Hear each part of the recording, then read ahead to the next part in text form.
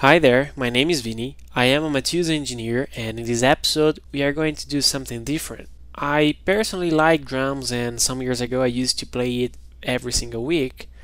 I don't know if you do like or if you do play it, but for me, it's my favorite musical instrument. I do prefer it rather than a guitar. When I was a kid, my dream was to have an acoustic drum, and I remember the first time my dad talked about the name of the drum parts to me, like the cymbals and tones. In Portuguese, if I translate word by word, cymbals are called dishes or plates, as kitchen dishes. And you know, as a kid, I imagine kitchen dishes being used as cymbals.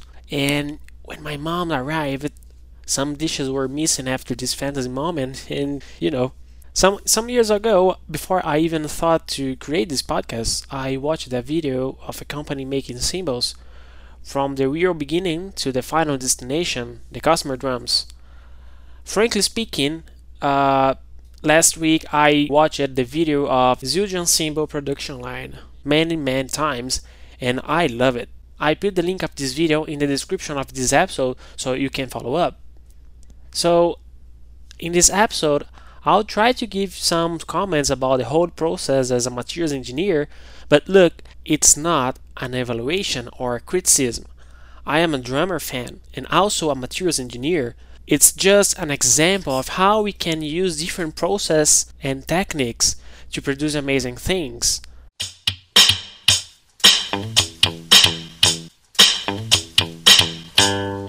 In general, the process starts by the weighing the casting alloy discs to achieve determined weight. Obviously, the alloy and its composition is based on their line production, and it can probably vary from cymbals to cymbal. Depending on the type of cymbals you are looking for, as a cymbal ride, a cymbal splash, etc. The casting alloys is then heated up in ovens. I guess they do this because of both to homogenize the composition and obviously to be able to perform the hot rolling process, which gives it the preform. A spoiler, the hot rolling allows the metal to undergo high amounts of plastic deformation. We discussed this in the 13th or 14th episode, but I'll do an episode explaining the difference between both cold and hot rolling processes.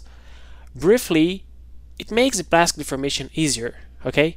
They do this procedure of heating up and passing through a rolling at high temperatures as many times as it's needed. After the last pass, they heat the material, now with a flat disc shape. It is cupped with a bell, that's why the cymbals have the shoulder in its center. After that, all the further procedures are performed at room temperature.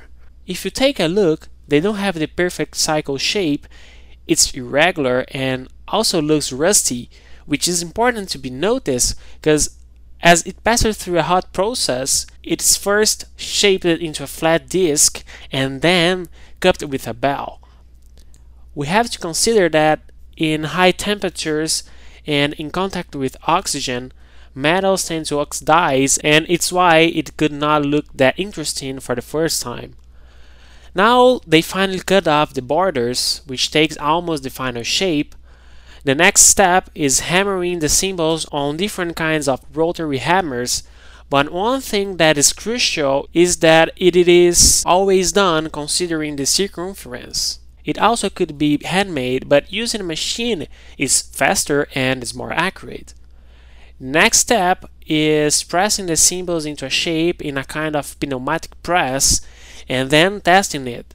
They probably test it to guarantee that there are not cracks or any problem with the cymbals.